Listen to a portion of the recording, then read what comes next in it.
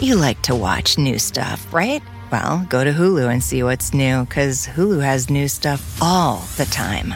Like Vanderpump Villa, the new docudrama starring Lisa Vanderpump, where first-class luxury meets world-class drama. A new season of The Kardashians starring The Kardashians, of course. And Grand Cayman, Secrets in Paradise, the sizzling new reality show set in the tropical Caribbean.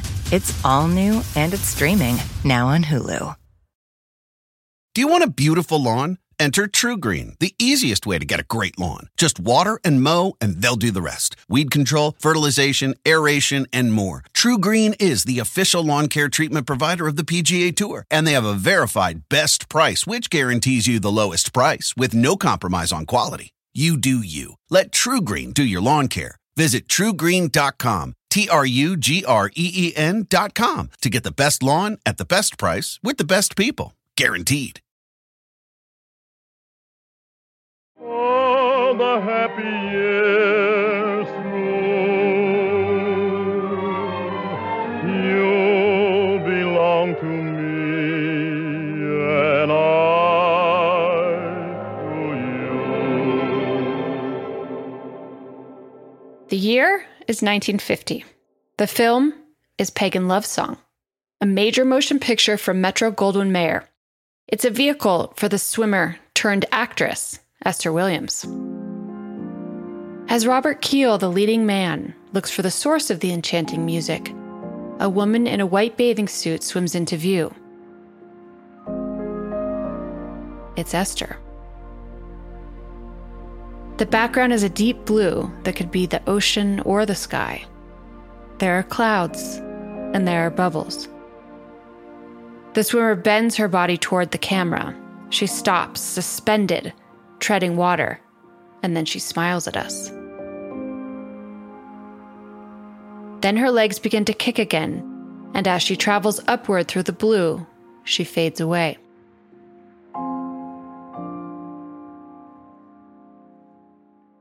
By the time she made Pagan Love Song, Esther was an established Hollywood star, but that was never her dream.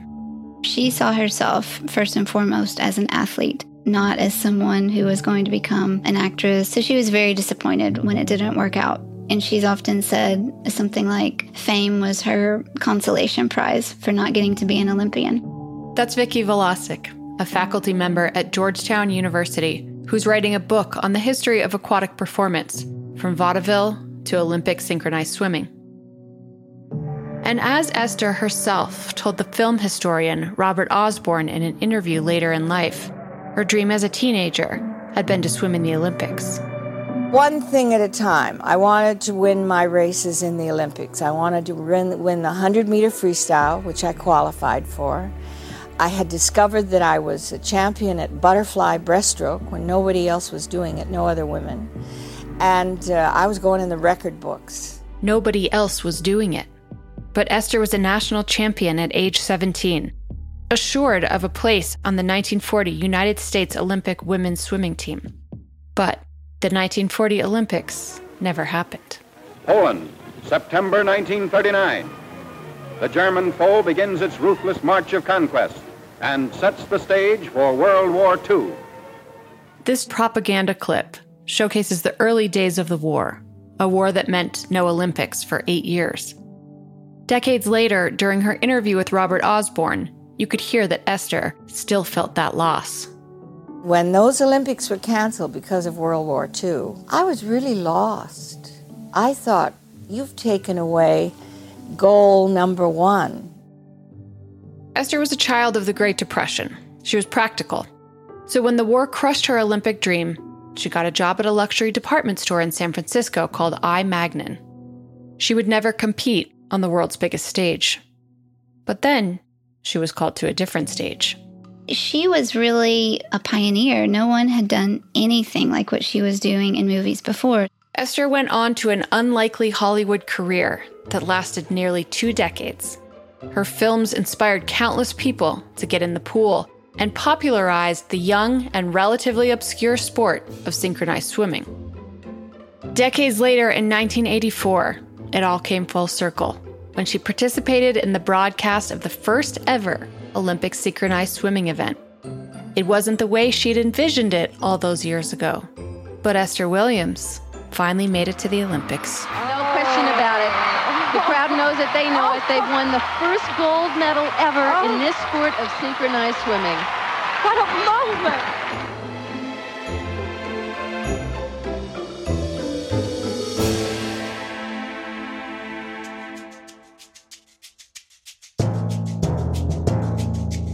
I'm Molly Bloom, and this is Torched, a show about the heat of competition and the cost of greatness, both on and off the Olympic stage. Today, the story of Esther Williams, a champion swimmer whose success on the big screen made her an international sensation. Esther seized a rare opportunity for women athletes, watched one dream disappear into thin air, then continued to become a trailblazer who put her body through the ringer. She created fantasies for a society that took a long time to realize exactly what it took to present the graceful image that they demanded of her. She introduced moviegoers to synchronized swimming, and her legacy still makes waves as the sport continues to evolve. Swimming was part of the very first modern Olympics in 1896. But in the early 1900s, it wasn't a part of most Americans' daily lives. There was a massive effort to teach Americans to swim because drowning rates at the turn of the century were abysmal, especially among women who were even less likely than men to know how to swim. In the Victorian era, Western societies had embraced the importance of fitness and exercise, but that didn't really extend to women. People didn't like to see women exert themselves. They didn't like to see women sweat. They thought women should be much more demure and sort of remain ladylike at all times. These sexist and misinformed attitudes closed a lot of lanes for female athletes, but one that remained open was the swimming pool, where everything looked pretty and you couldn't see the sweat. It made sleek figures, and also it was considered a graceful sport that people enjoyed watching. The water was considered clean and hygienic. It hid the exertion involved. So even though a swimmer is actually, of course, working very, very hard in the water, that effort is not quite so visible as watching someone run on a racetrack or play tennis. Esther learned to swim at a local pool near her home in Inglewood, California. She started off with a job stacking towels, but couldn't stay out of the water. When her husband, Ed Bell, shares memories of his late wife, he says that the water was Esther's natural element. She took the element of water and made it safe to be in. And you felt safe in the water. You felt that you could do this as well. By age 14, Esther was swimming with the Los Angeles Athletic Club. And at 18, she had won multiple national championships and set a record in the 100-meter freestyle. She was also known for mastering multiple strokes, including the butterfly, which had previously been viewed as only for men. It wouldn't have been the graceful look that they thought women athletes should have. So that just gets back to the elegance or inelegance of it and seeing it as a sort of a more violent stroke instead of a gentle stroke that would be appropriate for women. Famous swimmers like Annette Kellerman, who wore the first one-piece bathing suit, and Gertrude Ederle, the first woman to swim across the English Channel, challenged Victorian attitudes toward female athletes. But to many at the time, swimming, especially women's swimming, was more of an art form than a sport. So you could really appreciate the female form as well as the male form. So it was really a chance to kind of appreciate the human form without being vulgar because swimming was considered wholesome. All audiences, not just men or women, were drawn to the spectacle of the era's great swimmers, going in crowds to swimming pools. This led to the rise of something called rhythmic swimming, a precursor of modernized synchronized swimming. A Chicago swimming instructor named Catherine Curtis was the first person to set swimming to music. She got the inspiration to add music because there was a record player, a gramophone, they called them, sitting on the pool deck. So she would play waltzes, and at first used it as sort of just a kind of a nice background ambiance for this swimming, but soon found that, of course, she could start to coordinate the movements with the music rhythmically, and she called that rhythmic swimming. Rhythmic swimming got its first big break at the 1934 World's Fair. Organizers were looking for a way to demonstrate a new technology underwater lights. So they asked Curtis to put on a show. She put together some of her current and former students into a show called The Modern Mermaids. And they performed there all summer long to packed audiences. So tens of thousands of people saw the show. So it was women floating in patterns. It was graceful. It wasn't very fast. It was, to a waltz, live accompaniment by a 12-piece band. The show was a hit. And it wasn't long before a theater impresario named Billy Rose realized rhythmic swimming's showbiz potential. Rose bet that audiences would flock to a show that featured picturesque athletes performing fantastic feats in form-fitting swimsuits. And he was right.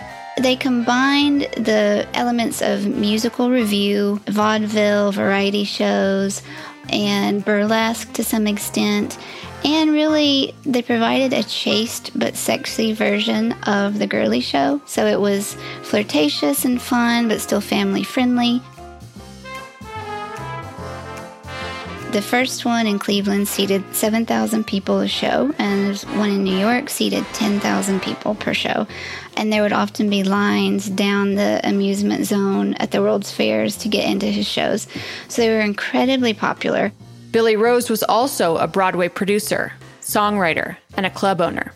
He knew that a successful show needed a draw, so he set out to build a new stage called the Aquacade, featuring the world's most accomplished swimmers. He had Olympians in his show, and so they were also sort of wholesome, but they were superstars at the same time, so people were really drawn in to see Eleanor Holm, who had reached notoriety by becoming a gold medalist in the Olympics. They came out in droves to see her, and Johnny Weissmuller, who was an Olympian, but also even more famous because he had been in the Tarzan movies. That's right, this guy.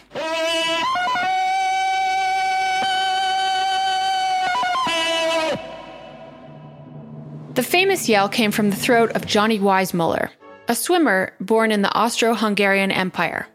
After winning 5 gold medals at the 1924 and 28 Olympics, he made the move to Hollywood, where he played Tarzan. He became one of the biggest stars of Billy Rose's Aquacade. At various points, the Aquacade featured Weissmuller, Holm, Ederle, and Buster Crabbe, another Olympic gold medalist who'd transitioned into acting. Naturally, he wanted to recruit Esther Williams, the record breaker who should have gone to the Olympics. But Esther didn't know who Billy Rose was, and she's never been shy about explaining that she really didn't care. When he telephoned to get her to audition for the Aquacade, here's how she replied. Well, tell Mr. Rose that I have a job. I have a future here, and I'll come over when my lunchtime.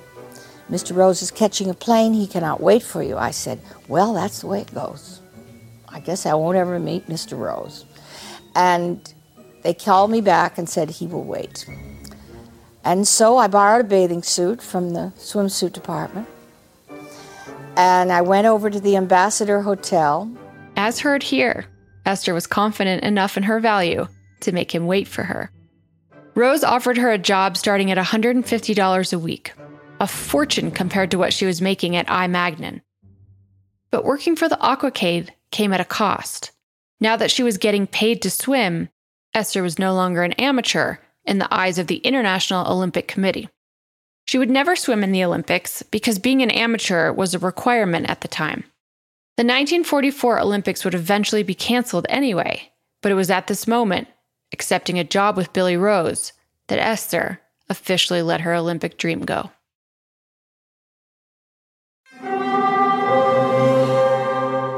Hear that? It's the call of the Crave. And when the Crave calls, you know what to do. Try the $5 Bacon Bundle. Because the only thing better than a White Castle slider is a White Castle slider topped with crispy hickory smoked bacon. So pick any 2 of either the Bacon Cheese Slider, 1921 Bacon Cheese Slider, or Chicken Bacon Ranch Slider. And also get a small fry for just $5 with the $5 Bacon Bundle. White Castle. Follow your Crave. Do you want a beautiful lawn? Enter TrueGreen, the easiest way to get a great lawn. Just water and mow, and they'll do the rest. Weed control, fertilization, aeration, and more. TrueGreen is the official lawn care treatment provider of the PGA Tour, and they have a verified best price, which guarantees you the lowest price with no compromise on quality. You do you. Let TrueGreen do your lawn care. Visit TrueGreen.com, TrueGreen.com, to get the best lawn at the best price with the best people. Guaranteed. Spectrum One is a big deal. You get Spectrum Internet with the most reliable internet speeds, free advanced Wi-Fi for enhanced security and privacy, and a free Spectrum Mobile Unlimited line with nationwide 5G included, all while saving big. For the big speed, big reliability, and big savings you want, get Spectrum One. Just $49.99 a month for 12 months. Visit spectrum.com/big deal for full details. Offer subject to change. Valid for qualified residential customers only. Service not available in all areas. Restrictions apply. Even though Esther Williams was swimming with Olympians, the first lesson she learned was that this type of swimming was very different. Here's Ed, Esther's husband. He said to her, "Get in the pool and swim, okay? Get across the pool." And she got in the pool, and he said, "I know you can swim fast, but can you swim pretty?" And she said, "Well, I think you have to swim fast to know how to swim pretty." It so happened that while Esther was perfecting the art of swimming pretty, which Rose called water ballet, MGM Studios was looking to the water for the next big thing. A rival studio had made huge profits by casting Sonja Henie, an Olympic champion figure skater, in a series of skating-based movies with titles like Thin Ice and Happy Landing. And Louis Mayer, the mayor in Metro-Goldwyn-Mayer, aka Film Studio MGM, wanted to keep up.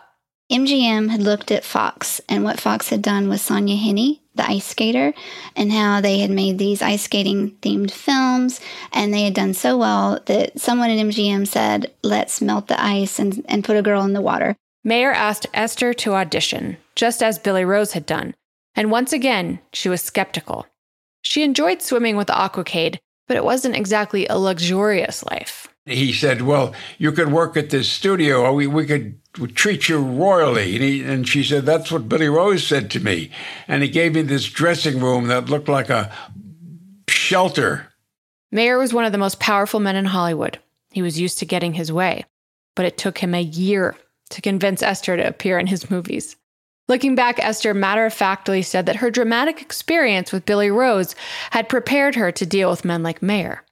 Here's Esther candidly describing her brash experiences with Mayer, which prepared her for everything else to be a piece of cake. The tantrums were really spectacular because he would throw himself on the floor.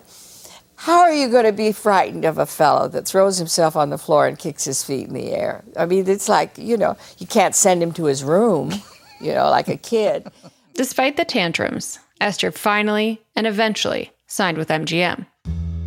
In 1942 and 43, she appeared in a few small roles, but in 1944, her big break arrived. Originally titled Mr. Co-Ed, the film was a big-budget musical shot in Technicolor. Esther's character, a swimming instructor named Caroline Brooks, was supposed to be the leading man's love interest. But after test audiences showed more interest in Esther, MGM reworked the movie to focus on her character and gave the movie a new title. Bathing Beauty, that was her first big musical. Her co-star, Red Skelton, hated seeing Esther promoted over him, but Mayer stood behind Esther as the movie's big draw. He went to the head office with Louis B. Mayer and he said, "You get that damn swimmer out of here. I'm the star of this movie. You're going to name that movie after me. You're not going to call it about her." And Louis B. Mayer said, "Well, all the cards that came in at the previews talked about the swimming in the movie." He said, "I don't care. You put her name first and put that title on. I'm going to quit." He never did. It was one of the highest grossing films of that year. Swimmers lined up in bright sequined suits, dove, one after the other, into the water. Esther descends a set of stairs like a Roman goddess and dives gracefully into the pool, while the others swim in circles and star-shaped patterns around her. She was often sort of a powerful character. She was also physically powerful, just to see like this athlete's body, often the physical equal or even taller than her male love interest in the film. These were all kind of this sort of new woman of the era. Underwater, filmed through a window in the pool, she moves in circles, twisting in time with the music and smiling invitingly at the audience. When she surfaces, she's at the center of the circle, splashing swimmers, still smiling. They were eye candy at a time when people were still sort of recovering from the Great Depression. They were reeling from World War II. They were beautiful, huge productions. They were so beautiful. Such fantasy movies of people swimming underwater and people swimming in general. Everybody swam. Everybody was a swimmer. Esther's movies were the perfect spectacle for the moment, lighthearted and designed to take full advantage of new technologies like Technicolor. Their plots might have been a little thin, but no one was complaining. In an era of extravagant, splashy filmmaking, no one made more of a splash than Esther Williams. So in some of the films, she was a swimming coach. In some, she was the star of an aquatic show, kind of like an aquacade.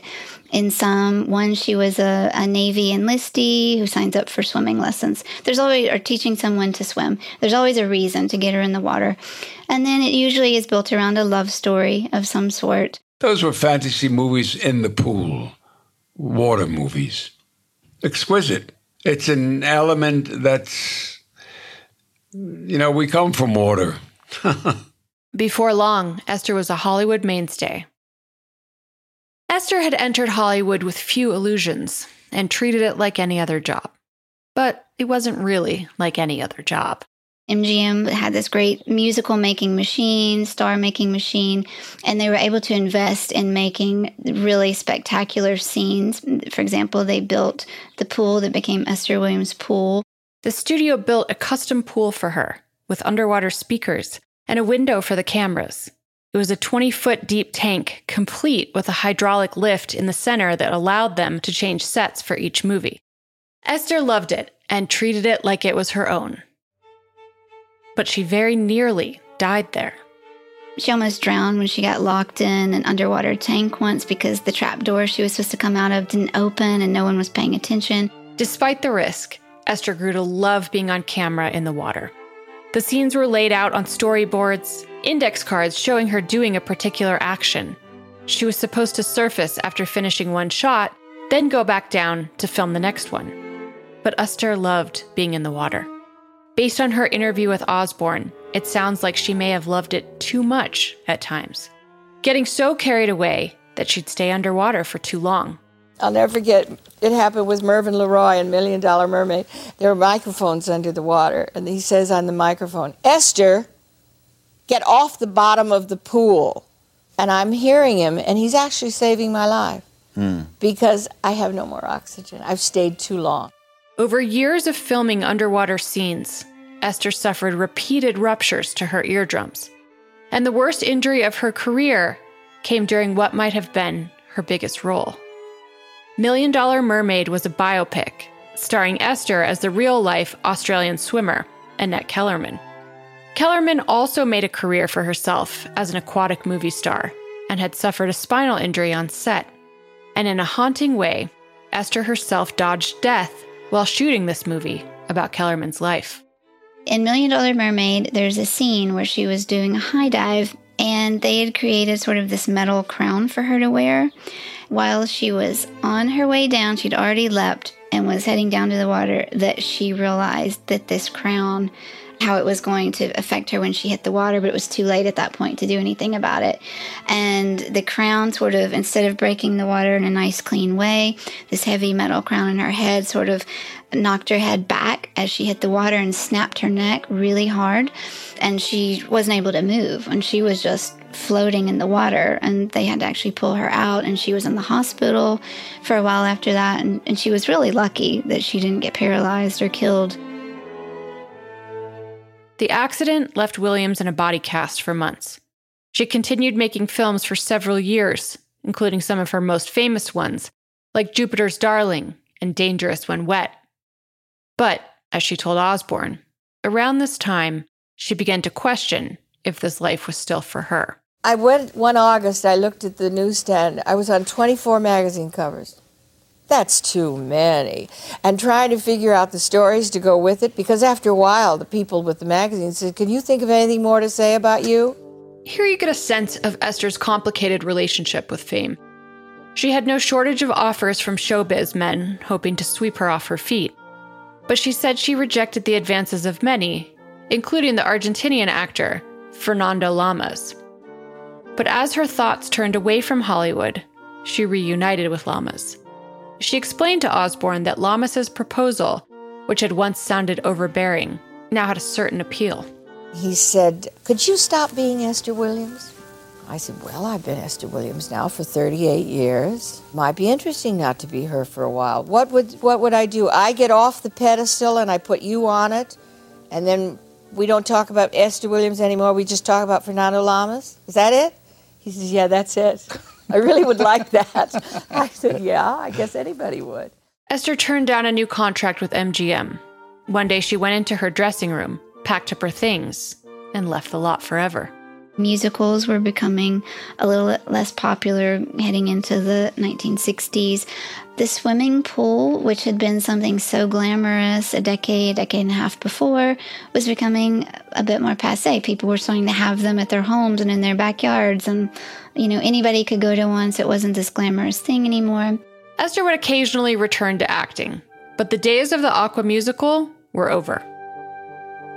However, she was far from finished with swimming. Even after she left Hollywood, Esther Williams made a living from her star power. She became the face of a line of above-ground pools and a series of instructional swimming videos. After decades of uncomfortable swimsuits and costumes, Esther marketed her own line of swimwear. But even if she never participated in the sport per se, she's remembered by many as something like the godmother of synchronized swimming. Esther's Aqua musicals brought water ballet to the masses, and as a result of swimming's popularity in pop culture, a competitive variant of the sport was born. It was dubbed synchronized swimming, or simply synchro. At the 1952 Helsinki Olympics, a synchronized swimming team put on a demonstration. Although the sport itself was not an official event, Avery Brundage, the longtime International Olympic Committee president, wasn't interested. He referred to it as aquatic vaudeville. He didn't dislike it, but he just thought it didn't have a place in the Olympics. He didn't think it was a sport. He thought it was entertainment.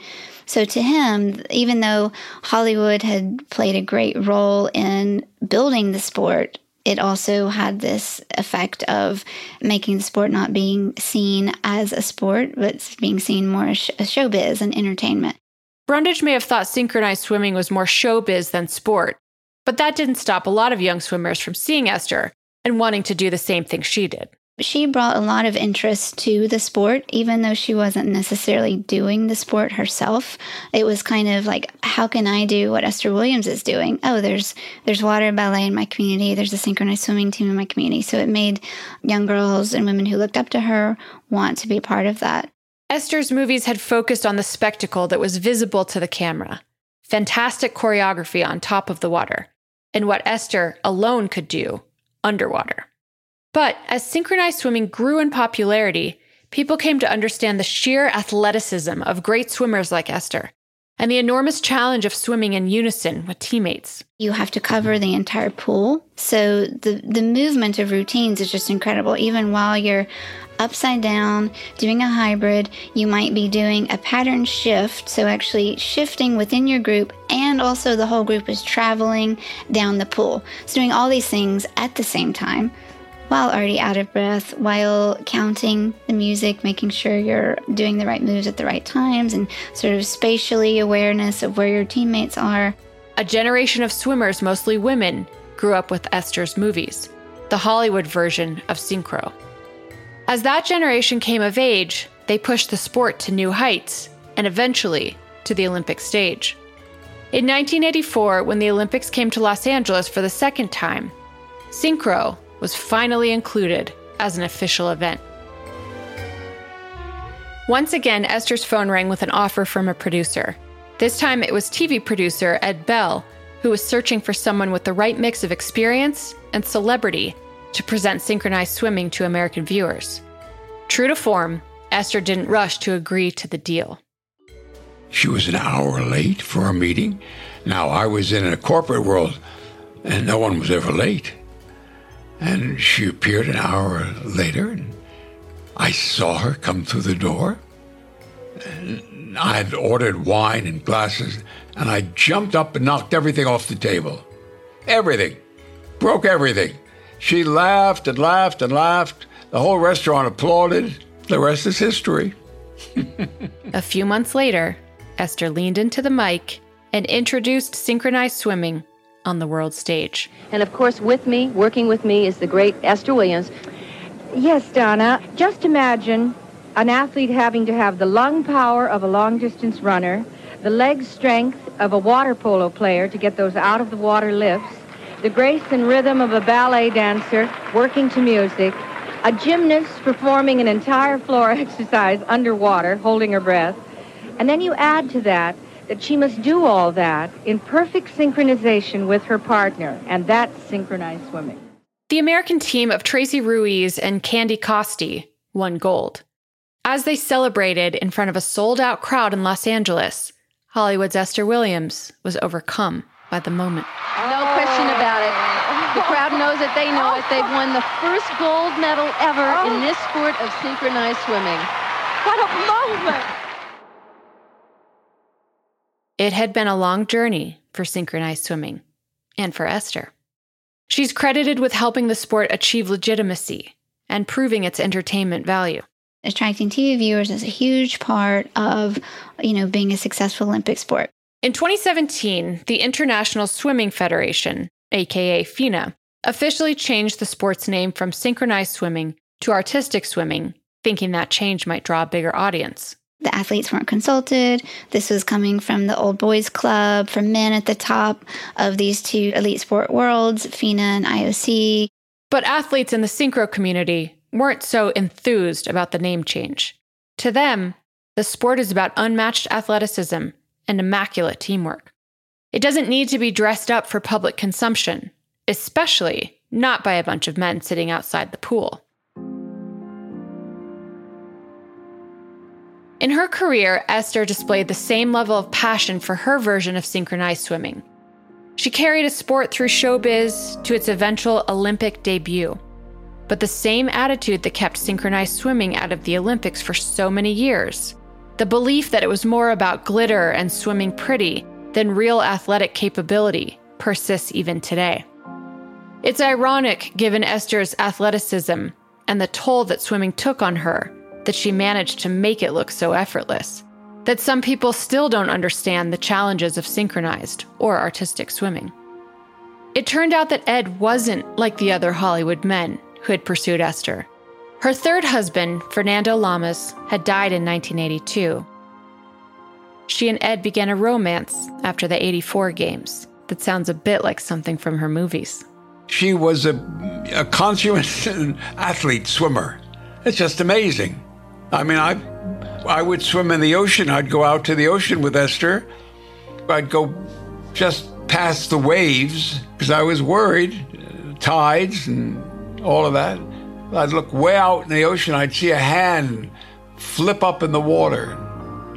She was swimming way out comfortably. Quite something. Esther had watched as her Olympic dream vanished in the fog of World War II. She had butted heads with producers who were not used to being stood up to, and with actors who weren't used to a woman receiving top billing. She'd broken her back filming a dive, but her love of the water never wavered. Oh, she loved swimming. She was wonderful in the water. She didn't have to have the music and the lights.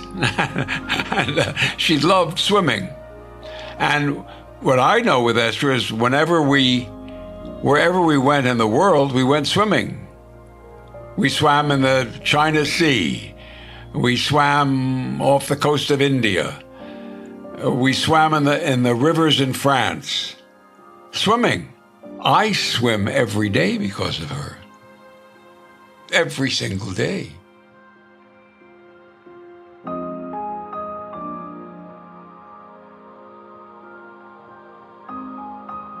Esther Williams died in her sleep at home in Los Angeles in 2013. She was 91. Her legacy lives on, not only in her films and in the Olympics, but in the countless people who saw her take athleticism and artistry to new heights and new depths in the water.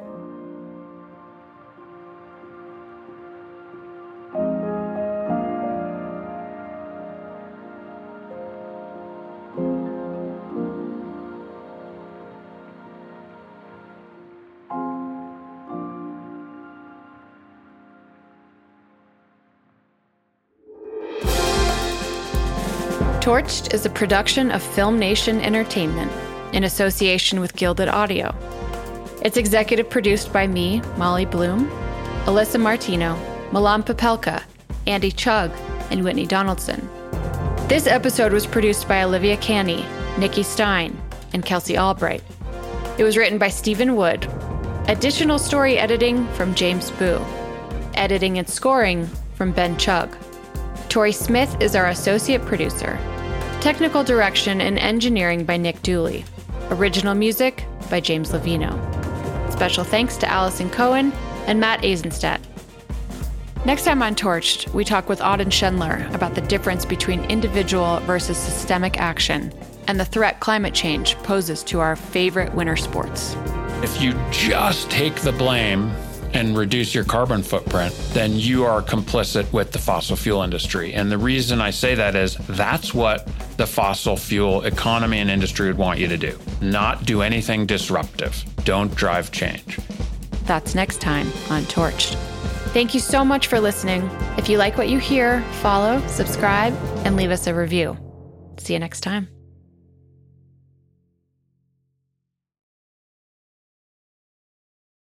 Parents, when you visit California, childhood rules. If you don't remember how awesome childhood is, just ask yourself, what would kids do? Dance to a giant organ played by ocean waves? Yep. Camp in floating tree houses hundreds of feet off the ground? Check. Jump in a big tub of mud on purpose? Call it rejuvenation. We don't care. Just pack your fun pants and let childhood rule your family vacation. Discover why California is the ultimate playground at visitcalifornia.com. How about Captain Crunch's Crunch Berries with breakfast? Whoa, Dad, we're on Crunch Island. It's Jean-Luc Foot. And he stole our crunch. Quick, the zip line. He's getting away. Throw our last Crunch Berry. No! No one steals my Crunch Berries. I think you mean my Crunch Berries. Choose your own Crunch venture with Captain Crunch.